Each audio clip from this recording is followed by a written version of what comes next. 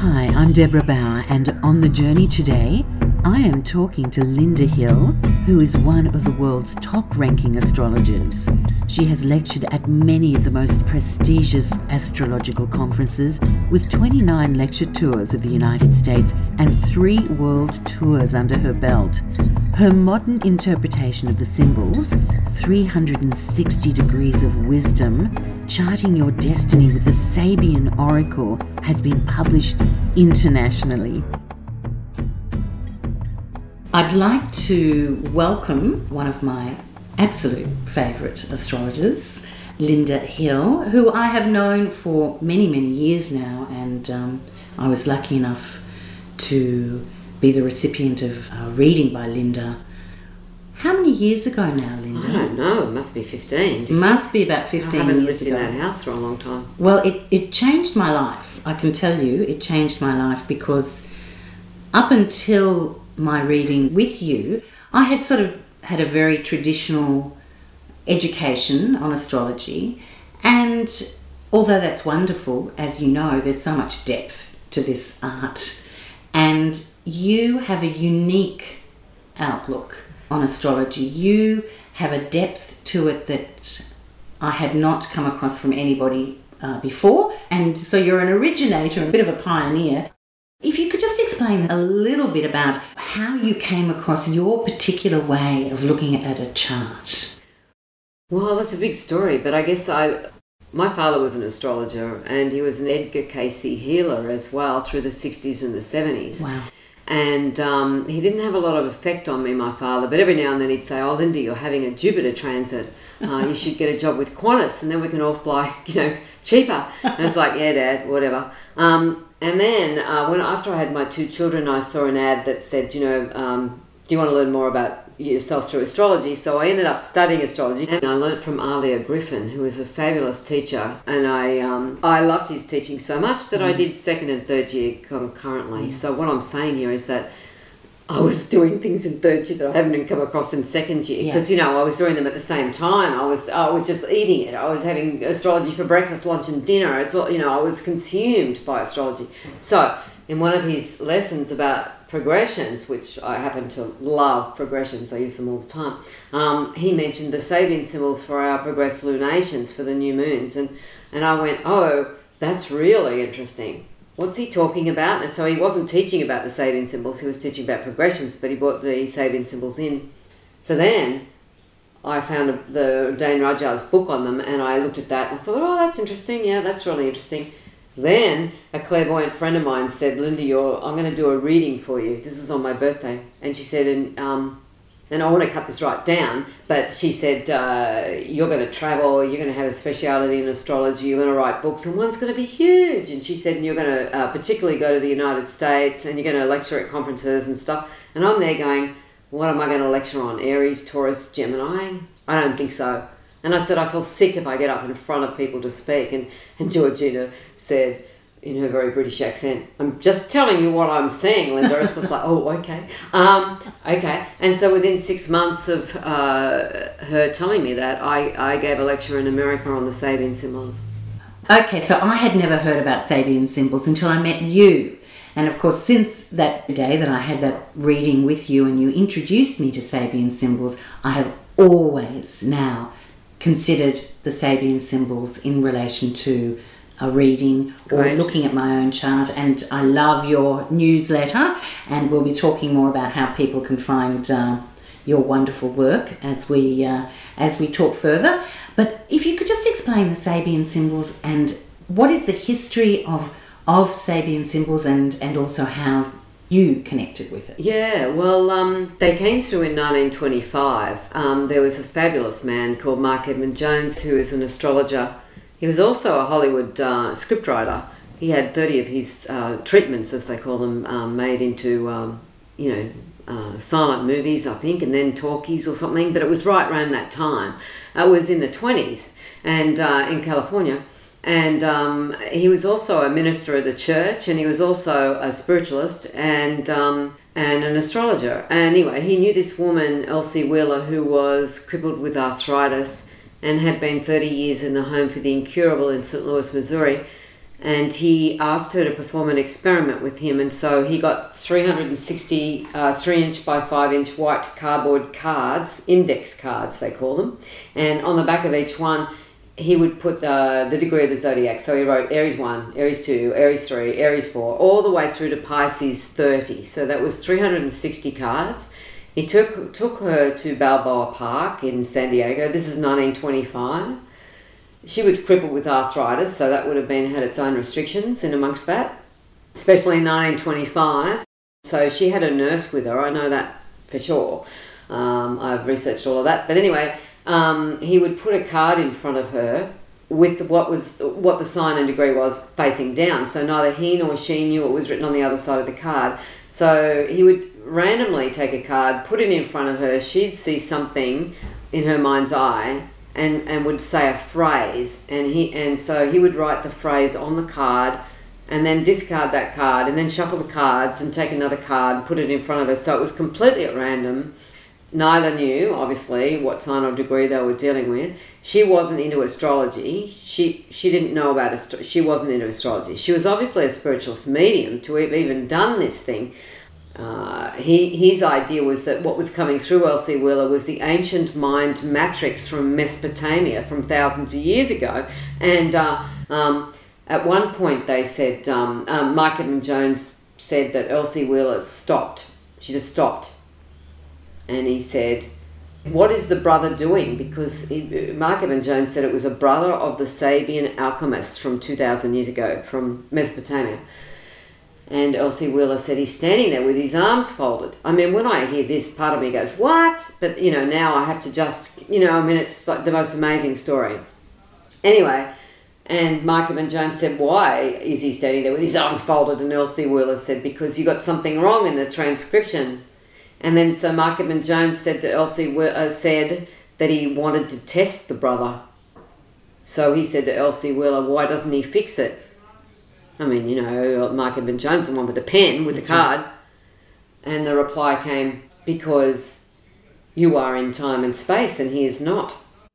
So when I read that stuff, it's like, oh my God, okay. And anyway, so they did all that in one day, 360. So it's been worked out that if they did an 8-hour day, remembering that she's crippled with arthritis, couldn't just get up and go to the toilet, she was confined to a wheelchair from the age of 3, so this was a big deal. If they did it in an 8-hour day, then a symbol came through Elsie, and Mark Evan Jones wrote it down every minute and a half for 8 hours. Every minute and a half for 8 hours. They did take breaks. He spoke about that. They did 90, took a break, did another 90, had a bit of lunch. They drove around San Diego a little bit and then they came back to the same place and they did another 90, then another 90 in that course of that day. So then Mark Evan Jones had 360 cards with these phrases written on the back. So the phrase is the Sabian symbol. A Sabian symbol is a phrase and the phrase means something like the 4th degree of Taurus is the pot of gold at the end of the rainbow, or the 22nd degree of Aries is the gate to the garden of all fulfilled desires, or Aquarius 18 is a man unmasked at a masquerade. And these things have meaning. We can take that phrase. I mean, I seem to have this ability where I can write 5 pages on a phrase. I didn't know I had that ability until my friend Georgina said I was going to do this stuff. And then I asked for it, 2 weeks after she told me that at my birthday. I sat in my chair in my office and I said, oh my God, I want what Georgina said, but I don't even know what that means. Because I didn't know what she was talking about. It was just going to be something in astrology. So I just put out there for it. I just said, I want what Georgina said. I want to travel with my work. I want to have the respect of my peers. I want to do something really different in astrology. She said, you'll have a speciality no one else is doing. So you read about it and... Just grabbed me. It grabbed me 100 miles an hour. You're listening to The Journey on Soul Traveller Radio. My name's Deborah Bauer and I'm talking to Lynda Hill, one of the world's top-ranking astrologers. We'll be back shortly with more.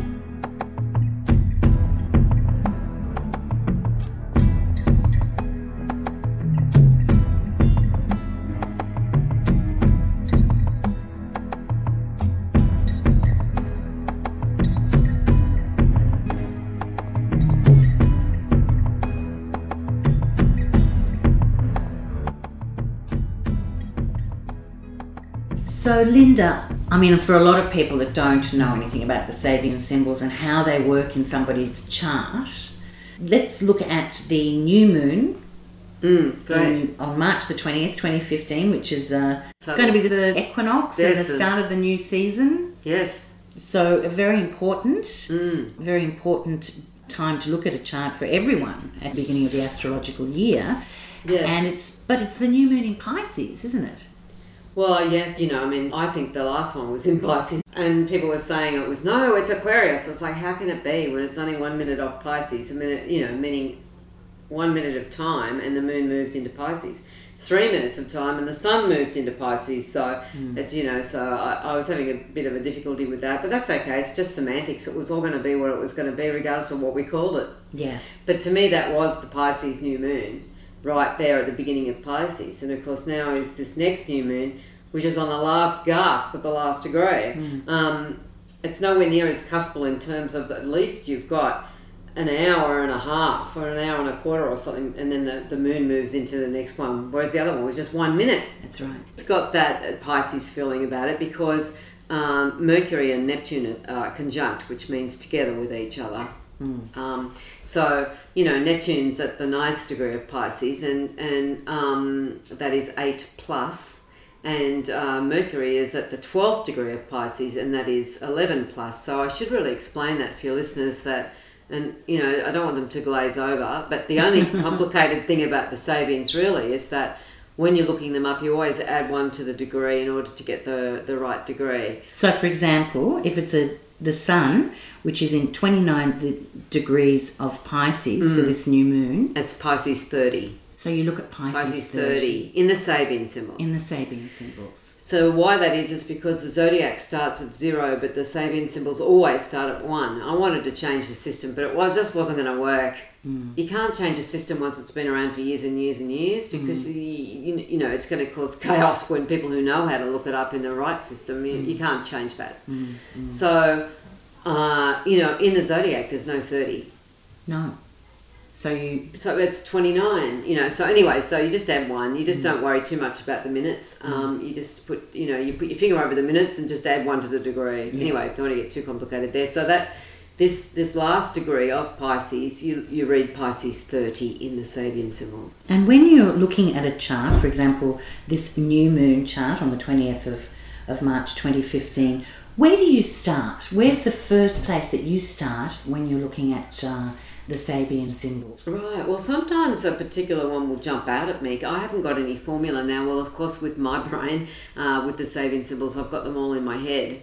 So I don't actually refer to a book anymore, except when I get a bit tired or I think, oh no, I better just check to make sure I've got that right one. So because I've got them all in my head, every now and then there'll be one, well, it happens every time I look at a chart. One particular symbol will jump out and I can't tell you what that is. It's more, see, when I started with this, it was really, you look at the sun first and then you look at the moon and then you look at Venus or Mercury or whatever. Which is traditional astrology. That's right. But that doesn't really work for me anymore. So, if I pick up a chart, I might go, look at that, Uranus is on the 16th degree of Aries, and it will speak to me because of certain stories or things that I've seen in other people's charts or things I know are going on in the planets now. Right. Whatever it happens to be, there's always a story. Very intuitive. Well, it is very intuitive, and I think that it opens up the intuitiveness of people when they start to use the Sabian symbols. You're really using your right brain. In fact, sometimes I get when people will ask me a question, and it's quite a reasonable left brain question, and I'll be there going,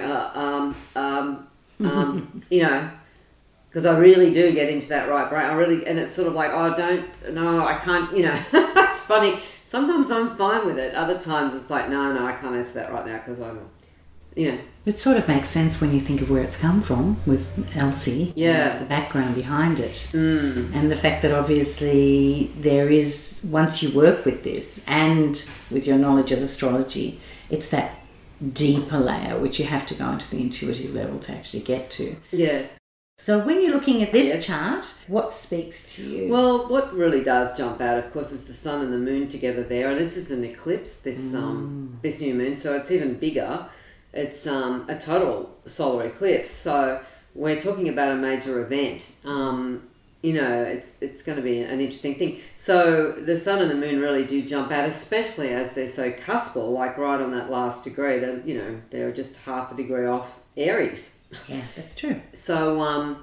So yes, that one really jumps out at me, and it's an interesting one too. This one, it really talks about who we want to be when we grow up, and no matter how old we are, we might have that feeling. Sort of like, well, how do we see ourselves, and how do we want to see ourselves, and what vision do we give to ourselves, and why do we have that vision? Is it the correct vision for us? Does it really map who we are? So it's the great stone face that a young boy grows up underneath. It's one of the longer, more complicated Sabian symbols. The great stone face, it's taken as an ideal by a boy who grows up underneath this great stone face, and as he grows up, he begins to look like it. What it means is basically, it's like he grew up under Mount McKinley, or we might be more familiar with Mount Rushmore. And so just say he grew up under Mount Rushmore, the 4 presidents there, and he would look up and he'd see them and he'd go, oh, one day I want to be president of the United States. And then he becomes president of the United States. So that is a story that Nathaniel Hawthorne, the American author, wrote. And I think that's the inspiration that came through Elsie Wheeler, was about Nathaniel Hawthorne's book. Yes. It is, primarily an American oracle. Mm-hmm. So the great stone face representing, the ideal to a boy. It's like, all those things I said about, who do you want to be when you grow up and all that. So it's the last gasp of Pisces. I find it quite extraordinary. But the last gasp of Pisces in the Sabian symbols would be a stone figure when it's coming out of the ocean. But then you go to the first degree of Aries, which is just a nanosecond after this new moon. The moon and then the sun goes into Aries. We're right on the cusp of Aries there with this new moon, with this solar eclipse. And that first degree of Aries is the mermaid emerging from the ocean as Seal embraces her. So it's so fascinating. And how did she do this completely at random with no conscious forethought at all? That, she gives the first degree of Aries as a woman emerging from the ocean. Yeah. She's coming out of Pisces, see, because Pisces is the ocean, ruled by Neptune. And so the Aries 1 is coming out of Pisces, if as a sequence. And so, I couldn't make it up. If I sat down and made it up, I would probably say, okay, the last degree of Pisces is going to be the woman coming out of the ocean, and the first degree of Aries would be the great stone face. If you get what I mean. I do. But it's more perfect the way she didn't consciously do it. Something was coming through her that did this. And so what this has led me to believe, I just want to say this at this moment, is that it feels like this whole thing is very holographic. Like our consciousness is, our lives are holographic. It's like we no sooner think of something and it appears in front of our eyes. It's that whole we create our own reality, which I don't know how much of a percentage that is, but it's a big percentage. Yeah. I think there's also fate. And that's the $64,000 question, is how much is fate and how much is free will. Also karmic. Well, absolutely. And then what does karmic mean? And I also, sometimes I hear myself and I go, oh, the North Node and the South Node, they're very karmic points. And then I always pull myself up and go, the whole thing's karmic. Yeah. I think that there is more of a thing around the nodes being karmic, but I think that all of the degrees are karmic. Anyway, so where this new moon is coming, this eclipse is coming into that first degree of Aries, so it's saying, okay, we're coming ashore. Yeah. That first degree of Aries, the woman emerging from the ocean, and the seal embracing her it's almost like the mammal that's, embracing her and welcoming her out of the ocean and onto the land into conscious awareness of who she is. But it's the beginning of that phase, you see. So magical and amazing. Absolutely. And mermaids don't talk. They haven't got a voice. They haven't learned to speak yet, And also they don't have feet, they have a tail. And the idea is they're meant to lose their tail and then they're meant to walk onto onto the land. So at first, it's I really see this first degree of Aries, which is very big on this new moon. It's high focus, this first degree of Aries. It's very much about us finding our voice and our feet. That's what this new moon is to me. It's like, who do you want to be? Who do you see yourself being? Who do you see yourself growing into? And then, that landing on the shore, where is your voice and where are your feet? Yeah. And then, we head off into Aries. Yeah, I find this cusp to be extremely exciting. The imagery of the mermaid with no feet, Yes. and no voice, Yes. and the seal, you can see the symbolism so beautifully. Yeah, exactly. Yeah, well, it gives each degree a story, and, you know, as you progress through the sign, you know, those stories tell their stories to each other. There's a Sabian symbol, it's the, and the node will be going over this fairly soon, so this will be affecting all of us in one way or another. The North Node in Libra will be going over the 9th degree of Libra. Right now it's on the 10th degree of Libra, so we're on that cusp of that too. And the Sabian symbol for the 9th degree of Libra is that 3 old masters hanging in a special room in an art gallery. When no one is around, they seem to speak to each other. And that's Mark Evan Jones's sun degree, the guy that gave birth to the Sabian symbols. It's like there's a dialogue that happens with the Sabian symbols. I think that's... And I really do feel that this new moon is bringing a lot of that to the fore. You know, people really getting more into their art, people into their psychic awareness, hearing these messages.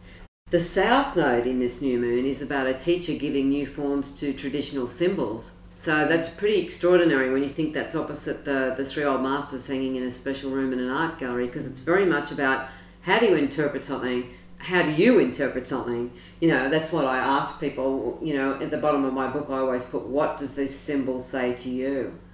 Because we all have our own interpretation of a symbol. If I was to say, you know, 2 prim spinsters sitting together in silence, you know, to someone it'll look like this, and then to someone else it'll look like that. Exactly. Because it's a phrase, and you know, it's open to interpretation, and that's where it's exciting. If it was very black and white, I wouldn't be fascinated with it. Well, it's fascinating not only in what we're discussing now, which is the new moon and any other events, but then when you apply it to the birth chart, it's just amazing. Well, yeah. It's just amazing. Let's go back to this new moon, because it's very exciting. It's got already a very strong Aries flavour for a Pisces new moon. Yes, that's right. There is a strong Aries flavour, especially as Mars is in Aries, you know, which is the archetypal... you know, Mars rules Aries, and Uranus is there, of course, and the South Node. The thing with Mars, it's on this fabulous degree, and I think it really resonates with that first degree of Aries. It's the gate to the garden of all fulfilled desires. Very nice. So that Mars is saying, you know, are we standing at the gate? Are we going to step up to the plate? So the day before, this is ballpark, but yes, it'll be the day before the new moon, Mars will be on the boxer entering the ring. So the degree of 20 plus in Aries, which is Aries 21, that's the boxer entering the ring. The next degree on, which is where Mars is on the new moon, is Aries 22, and that is the gate to the garden of all fulfilled desire. And I see these both as a bit of a binary. It's like you've got, on the one hand, you've got the boxer entering the ring, which is going to be the day before. Mars is going to be... And so that's interesting. Mars in Aries on the boxer degree. This Mars is like, when it's on the boxer entering the ring, I see that as stepping up to the plate. Yes. And then when you're got the gate to the garden of all fulfilled desire, I see that as stepping through the gate.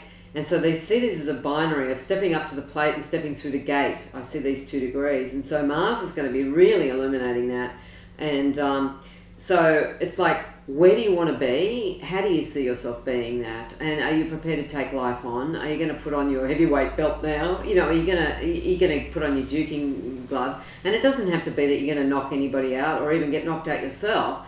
In the boxer entering the ring, it says, okay, you've been training for this now. Whatever that is, doesn't matter whether it's your art or your writing or, you know, what you do for a living, what you do for fun, getting married, taking the plunge with someone in a relationship or whatever. You know, it's like when the boxer's entering the ring, it's very much like, are you ready to step up to that plate and declare yourself ready for that? And then, you know, and of course, and then there's the stepping through the gate to the garden of all fulfilled desire. So I love these 2 together. Yeah, and they're very poetic and wonderful. And so it's a matter of being prepared to tackle life. I think this Mars in Aries, you'd say that anyway, with just, you know, your normal astrology, you would say Mars in Aries is about tackling life. But when you've got it on the 21st and the 22nd degree of Aries, that's a double whammy.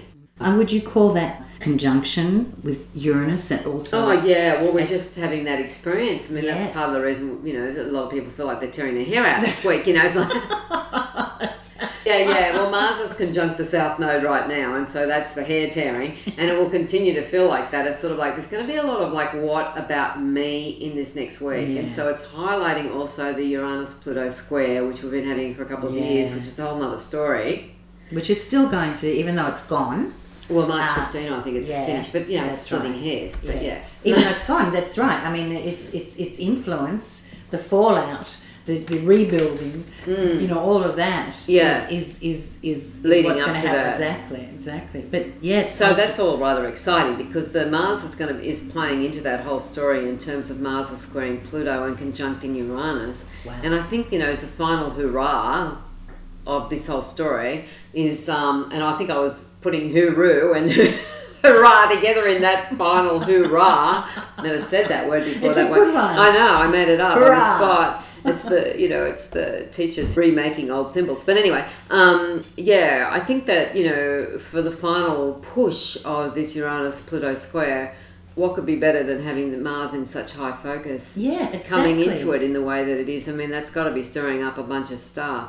Exactly, and almost even echoing and reminding us what that Uranus in Aries is really all about. At the end of the day, Uranus is still on its path, even after all these terrible squares with Pluto. Yeah. It's still on its Aries path. I know, we've got a while yet. And reminding us that, it is about stepping up to the plate. It is about stepping up to the plate. It's going to be doing that even more. I see it as Uranus in Aries as being, what about me? Where am I in this story? Where's my individuality? Stuff all that. You know what I mean? Like Pluto in Capricorn is the big guys, the bankers, the insurance companies, the governments, and all this sort of the plutocracy, and so here's Pluto like in the midpoint of Capricorn as well. This is even makes I've never even thought about this until just this minute. And then there's Uranus at the midpoint of Aries, squaring each other, with Mars being there. So the really big thing about this whole thing, I think, is like, it's the Occupy movement. It's so many things. It's the what about me, and it's anarchy. It's like, no, I'm not going to play your games. But Pluto goes, well, we'll just repossess your house. So it's like we have to really position ourselves somehow or another so that we don't lose in the story, but also remember our individuality and being able to make a mark on our own lives. And so I think it's got a lot to do with finding our feet and our voice. And I think that's the Uranus and Aries as well. The what about me stuff is the social media. It's like, okay, I can put my voice in there now. I can sign 16 million change.org petition, whatever it happens to be. I really like the degree of, I like a bunch of these degrees. I think it's really fun. Got Mars on the gate to the garden of all fulfilled desires, and we've got Venus on the pot of gold at the end of the rainbow. Venus on the pot of gold at the end of the rainbow is just a beautiful thing, and of course that can mean where do we want to be again, where do we see ourselves being? It's all part of that as well. But it's a beautiful, beautiful degree. It's just that there can be a little bit of mourning in this. I know it doesn't feel like it, but the next degree on is the widow standing at the open grave. And so I think this will be in high focus, this Venus on the widow standing at the open grave, which will be the day following this eclipse. And I'm hoping that there's not some big event.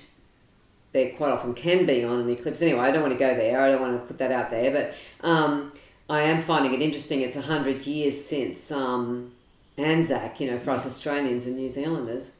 And the progressed son of Australia is the widow standing at the open grave. And the degree of Anzac every year on the 25th of April is the widow standing at the open grave. Oh my goodness. Oh yeah, it's mind-boggling how that went, honestly. That's a whole other thing. We won't get into that now because your listeners aren't all from Australia, but it is absolutely mind-boggling. When I did that, my jaw just hit the floor. When I progressed Australia's chart to this year, it's on the widow at the open grave, which is the degree of Anzac.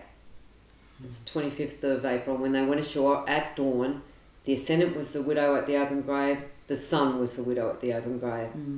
And so I think that there's something there. And like I said, I don't want to release too much about the open grave, but it's also letting go of the past.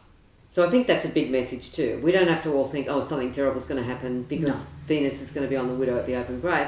I think it's much more than that, obviously. I think it's the ability for us to say, oh, I'm going to bury those things from my past that no longer work for me. I'm walking, Mars is on the, gate to the garden of all fulfilled desire, for goodness sake. We're stepping up to the plate, we're stepping through the gate, and, we're looking for our pot of gold, and, and the pot of gold at the end of the rainbow is just a blessed, wonderful degree. And I think that the next degree on of the widow degree, I think that is saying, okay, time now to leave things that no longer work for you. They can be relationships, issues, possessions, things that just don't work for us anymore, memories, thoughts that just don't work. When this particular degree, the widow at the open grave, is she grieving at the open grave? She actually is kneeling at the grave, ready to receive the secret to eternal life. Ooh. Yeah, it's lovely. Ooh. Listen, we've got a cockatoo for those. Yeah, I know. They're so wonderful. They're so noisy here in the morning. And in the afternoon too, we might hear a bit of that. They just go off their brains. We're very lucky here in Australia, our bird life. We are awoken every morning with a cacophony. Kookaburras or magpies or currawongs or... So, yes, getting back to... So the widow is kneeling widow is kneeling at an open grave. She, ready to receive the secret of eternal life. How extraordinary. I told the story about that. I was telling the story about that in New Zealand, and this woman... Oh, it's a long story. I won't go into the whole thing. But anyway, she did her numerology and it ended up coming to 35, which is 35 is... That's the 35th degree of the zodiac. It's a long story. But she said that her husband had built her coffin already. Oh. She wasn't sick or anything. I wasn't planning on dying or anything. So I'm there in this lecture in New Zealand going, really? He's built you a coffin? That's very kind of him. It's a bit too kind. That's another story for another time. I'd love to hear that one. It was an amazing story. There's a lot of stories. There's a number of things I like about this chart. I think this eclipse, even though it's an eclipse, which can unlock a whole bunch of interesting energies. Uranus is on that midpoint of Aries, and it's on one of my very favourite degrees, and that is the 16th degree of Aries, which is the brownies dancing in the setting light of the sun.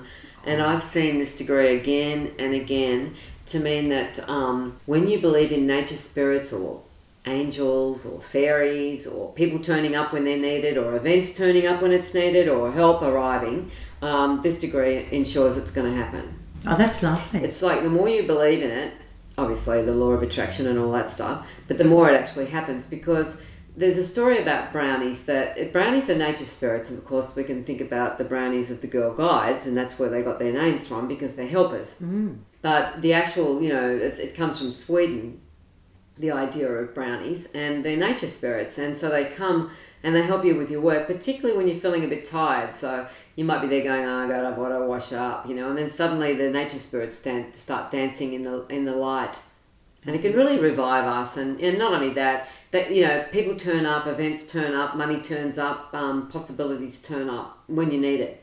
And so it's like, we can really feel that we could really do with a break, because the degree before Uranus in this chart is the Indian woman weaving a blanket, and so it can be like, oh, we have to continually having to work, we have to put our output out there, we've got to be producing all the time, doing stuff, and the Indian weaving the blanket, I do see that as a degree of work, even though it can be beautiful handicrafts and it can be very rewarding. Sometimes, it's like, oh, I'm just making this blanket, and people are walking past me and they're going, oh, that's just an Indian woman in the street making a blanket. Whereas it's like, wow, look at that handicraft, look at that amazing woman producing that amazing thing that I would have no idea how to make myself. Do you know what I mean? It's that reverence for handicrafts and art and abilities, so I think that a lot of people are probably feeling rather tired. I think that's pretty universal, and there's been a lot of solar flare action. I think that's been really, adding to the stress of stuff. Yeah, that's right. And I loved the way you described that degree on your website, because Lynda has audio on the last new moon, and also other really wonderful well. descriptions of some of the aspects that we've just had recently in extended versions, and they're fabulous. They're absolutely fabulous, and you need to go and listen to them. But you mentioned the degree before that you just mentioned, the Indian woman. I love the way you talked about how in those the Indian woman weaving the blanket, that there is this mythology, that they're actually weaving their stories, their history into that, which is just so beautiful. So that is where we're coming from. We move into that next degree, as you said, which is getting help from the brownies, which is quite sweet. Is that the one? Yeah, well, that's the actual degree of Uranus, is the brownies, and so the Indian woman is the one before it, weaving the blanket. The one after it is the two prim spinsters sitting in silence, and that can be a reminder that we need to communicate with people, with our friends, not keep our silence, or it can be going into a moment of silence. It depends on individual situations, of course, how we feel. But I like to look at the degrees before and the degrees after, because I see it very much as a story that unfolds like a sequence. Yes, on your website, you go into incredible detail on the audio about the karmic degree, which is the one before. Oh, that's right. And then what's the one after? The quest. Yeah. So you're actually there. You really are looking at a sequence. You are, and it's just absolutely fascinating. It just it never fails to blow my mind, even after all these years of working with them. And there's something here to be learnt too. It's interesting because Chiron, which of course is the wounded healer, I've long looked at Chiron as being the stories we tell ourselves. I got that because, I asked an astrologer friend of mine years ago, and he's really good with Chiron, and I said, can you tell me, how do you see Chiron? And he said, well, you got to remember, Lynda, that, Chiron's was a teacher. And oh yeah, of course. And then I put it together that Chiron is a storyteller. That went around in my head, a storyteller. And then I went, oh, it's the stories we tell ourselves. So that's how I look at Chiron. I look at it as even more that than the wounded healer. I'm a bit bored with the story of the wounded healer, to be honest. Well, the wounded healer, you've just shone a most magnificent light on that, Lynda, because the wounded healer does have a very negative connotation, of which there doesn't seem to be a way to get out of it. Well, some people say you never heal your wounds. Well, the thing is that I think if we drop the stories, you see, there are no wounds without a story. There's none. That's right. And so if we drop the story, well, the wound just goes away. And whatever that happens to be, is how your mother treated you when you were a kid, or the fact you hurt yourself when you were 15, or whatever it happens to be. If we decide that it's not an important story in our lives anymore, then it loses the grip over us. But it's interesting, in this particular new moon, which is an eclipse, that Chiron's on the teacher degree. That's 19 of Pisces. It's a master instructing his disciple. So even in that, we could say, okay, it's like Lynda's telling herself not to listen to those negative stories that she's built up over her whole life. We can tell ourselves, we can be the master and the disciple of our own story. But I think it goes much further than that. Of course, all the symbols have all these different ways, myriads of ways that they can manifest themselves. All the way from black to white and white to black and all the grey shades in between. So, a master instructing his disciple could be someone saying, you better do this or else, or it can be, this is a great lesson for you, here, read page 36. Or it can be, having realizations yourself, or becoming a teacher yourself and realizing the great teacher that we have within ourselves, and realizing the great student we have inside of ourselves. There's all these ways that they can manifest, but they'll manifest within. I've had people say to me when I've said that, they say, well, you can make anything up. It's like, no, it's within the bounds of that particular phrase. Yes. Yeah. But the manifestations of that can be many, because the master instructing your disciple, well, you could have this disciple tied up on a chair and be nagging. Or the disciple could have climbed a mountain to get to that master, and, Yeah, I do know, and I love it, because for me, astrology's always had that element of choice. Your chart was never meant to be a static point where you could not emerge from. Totally. And too many people do have that fatalist view, I think, and so when they look at some kind of spiritual reading, they're almost in trepidation of what if they say that to me, or what if that says that thing in the chart that might be negative, and I don't even look at it that way. No, well, most professional astrologers and readers don't look at it that way. Yeah, exactly. So in a way, our job to be the teachers. That's right. The chironic teachers, as opposed to explain that, no, you're not limited. That's right. By your chart. It's how you look at it and how you grow from it is, at the end of the day, your dharma or karma or however you want to call it. But I love that because I also have very strong chironic aspects in my chart, and whenever I've read about it, it's like it's the wound that never heals. Of course, there was always the added concept that in order to heal Chiron, if you could become the healer yourself, then that was the teacher. So you've put a beautiful spin on that, which I just love that way of looking at it. Adds to that interpretation, I think. And something else, that's what I wanted to say, is just that I see that a chart doesn't tell us what we're going to do. It really doesn't. I think you agree. It does.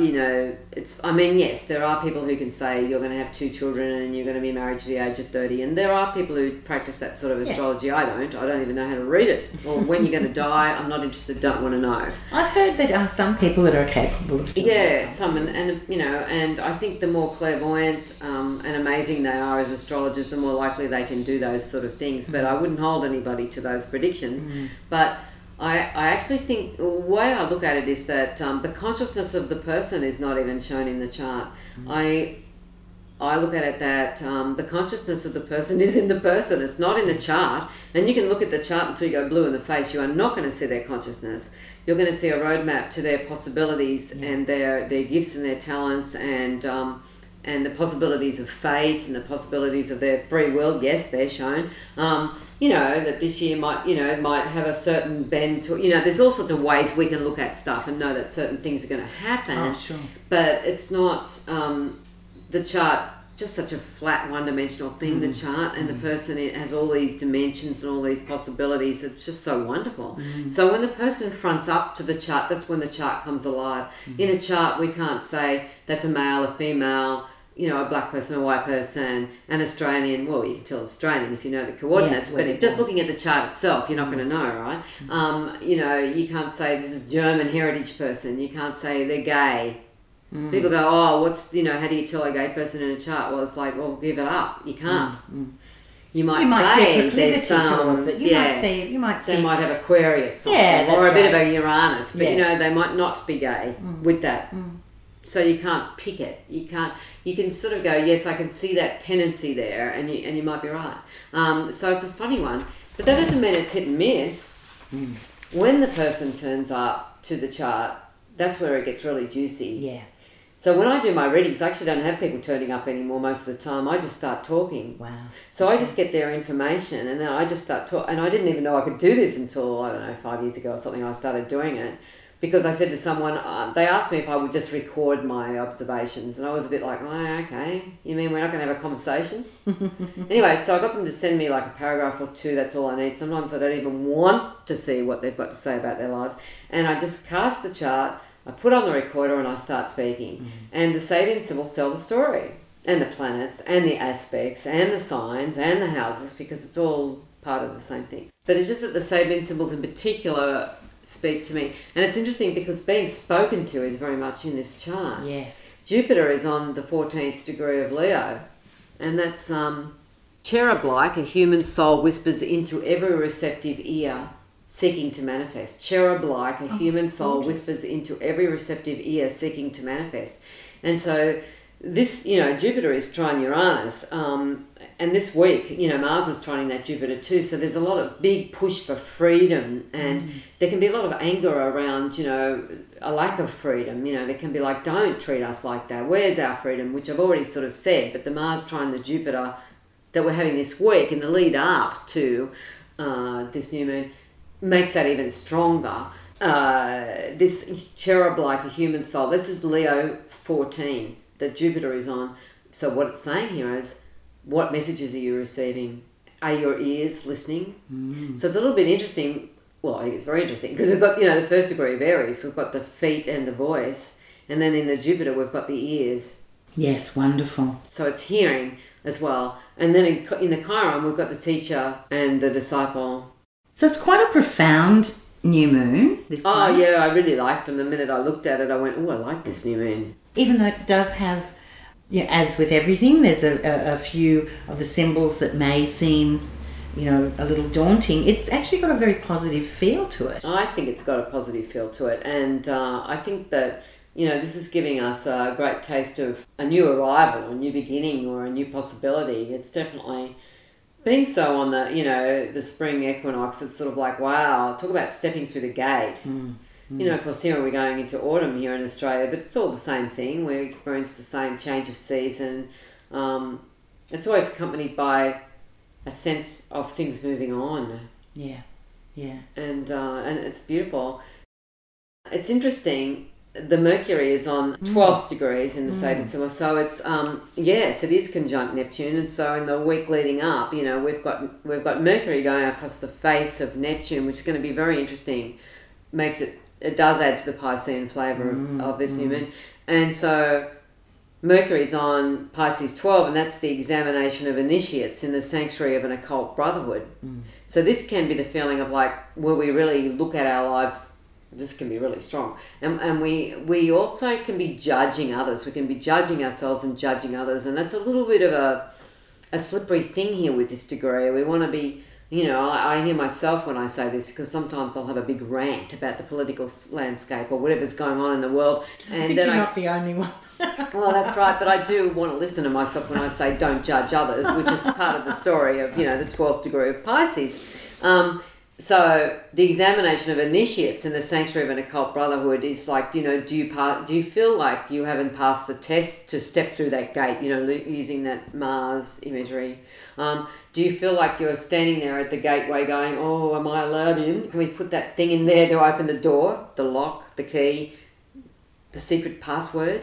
Because the examination of initiates in the sanctuary of an occult brotherhood, it can be where we feel, do we measure up? Are they judging me, or am I judging them? But it can be really good, because then we can say, I need to measure up to this, and I need to step up to the plate in my mind. I see it as good. I do. I like it. I don't dislike it. It's just that it can have because I think that's what a lot of people are calling for when you're talking about this, political raging and dissent, is that people are saying, hey, if you want to have a position of such incredible power and authority, that's right.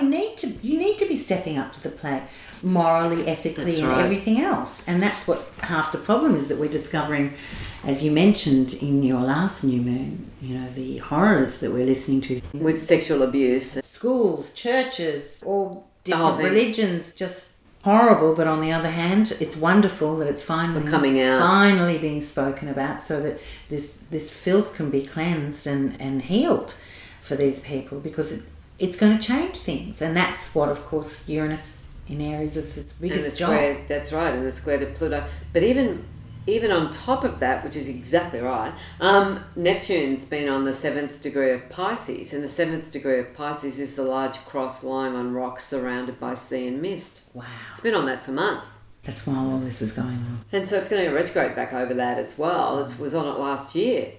And so the large white cross lying on rocks surrounded by sea and mist, it's sort of like, wow. Okay, so it can be the dashing of our hopes, but it's not confined just to Catholics or just to Anglicans. It can be Jewish, because it's just a symbol, yes. And it can invoke all sorts of religion. It can even be talking about Buddhists, because there's been Buddhists killing Muslims and Muslims killing Buddhists. Yeah. All in the name of deity. Whatever your faith is. It's really changed a lot of people's perception about, what is God.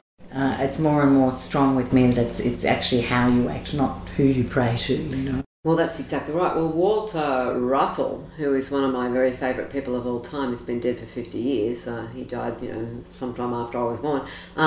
He was a polymath, and he was like a modern-day Leonardo da Vinci, and he was a master at every single thing he turned his hand at. Left school at the age of 9. He communed with God, and he said that God is light and God is electricity. Wow. Ooh. And he says that light doesn't travel. And Tesla said about Walter Russell's findings is that Nikola Tesla, said that Walter Russell should take all his scientific findings and everything he ever came up with and bury it in a capsule for 1,000 years until humans are ready for it. That's how far ahead Walter Russell was. So it's interesting to me. I mean, I love Nikola Tesla. I mean, obviously, the man was a major genius, but Tesla apparently was in awe of Walter Russell, who very few people know about. Yeah. Lynda, as we're looking at this first new moon of the astrological year, and the fact that it is the first eclipse as well, I don't know whether you've had a chance to glimpse at the lunar eclipse coming. I would love to invite you to come back and talk to the listeners about the eclipse, which will be the full moon. Yes. And of the Libran full moon. Yes, must be. But I'd also like to direct everybody to the audio that you've already got, because you've actually gone into even more detail on your website. And also, if you want to have an incredible, in-depth look at your chart, like you cannot even imagine how enlightening it is, contact Lynda and let her look at your chart in a way that nobody else has ever looked at your chart before, and you will be gobsmacked. I don't know whether gobsmacked is an Australian saying or not. I think it is more. I say it when I go to the States. What do they say? Yeah, they tend to... sometimes you find that you've moved on to say something else and they're still staring at you wondering what gobsmacked, but they do like it. We do have some fantastic sayings. I think it's more... I think it's English, actually. It's is it? Gobsmacked. Yes, I suppose I can do my British accent. But Lynda, look, thank you so much. It's just been amazing. I'm actually now...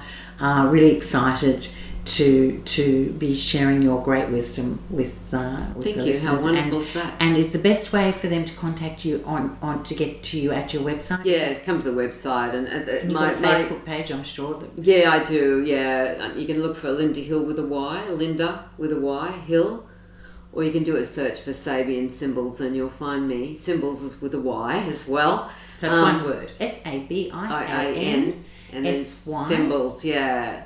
Well, it's not one word when you see the two words together, but when you're looking for, the .com, of course, it's all one word.